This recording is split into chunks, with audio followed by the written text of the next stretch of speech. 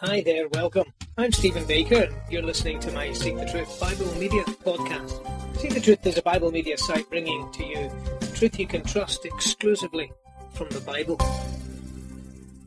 This is my last recording on the little series I've been doing on royalty, because there's a great preoccupation with royalty today, with monarchy, in particular with the British royal family and with Prince Harry and how things are working out. And I hope they do work out. I hope that they are reconciled. I hope they manage to say sorry and sort things out. But I'm thinking not so much about a British royal family, which we know is flawed and has its failings, and all those things are just far too evident. But I'm thinking about Jesus, the Holy One, the sinless one, the one who's the King of Kings. He's a king in waiting. He's a king who was exiled and rejected. He's the king who was not the spare. He was not spared, though he was the heir. But I want to read you from Revelation chapter 1, which tells us when he comes again, he'll get full media attention. The Bible says, "Behold, he is coming with clouds, and every eye will see him, even those who pierced him.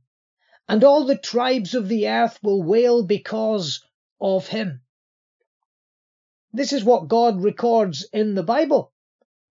He records in this passage, I didn't read it to you, I should have done, that he is described in three ways: as the faithful witness, the firstborn of the dead. That means he rose from amongst the dead, having died upon the cross, and he's described as the ruler of kings on earth.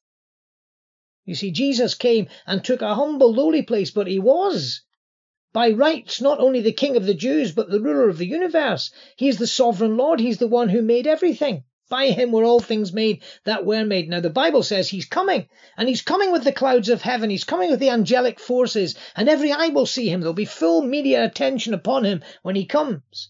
And every eye will see him, even those who pierced him. So that little nation of Israel that rejected Jesus and nailed him to a cross, they will recognize him by the nail prints in his hands, and they'll wail, they'll mourn, when they recognize that he is who he claimed to be. Now, I wouldn't like you to be in that situation. The reality is this: you need to recognize Jesus for who he is today and know his full blessing and know his salvation, so that when he comes again, you're on the right side, you're with him, and you'll enjoy his company and enjoy his blessings. I trust that will be the case for you.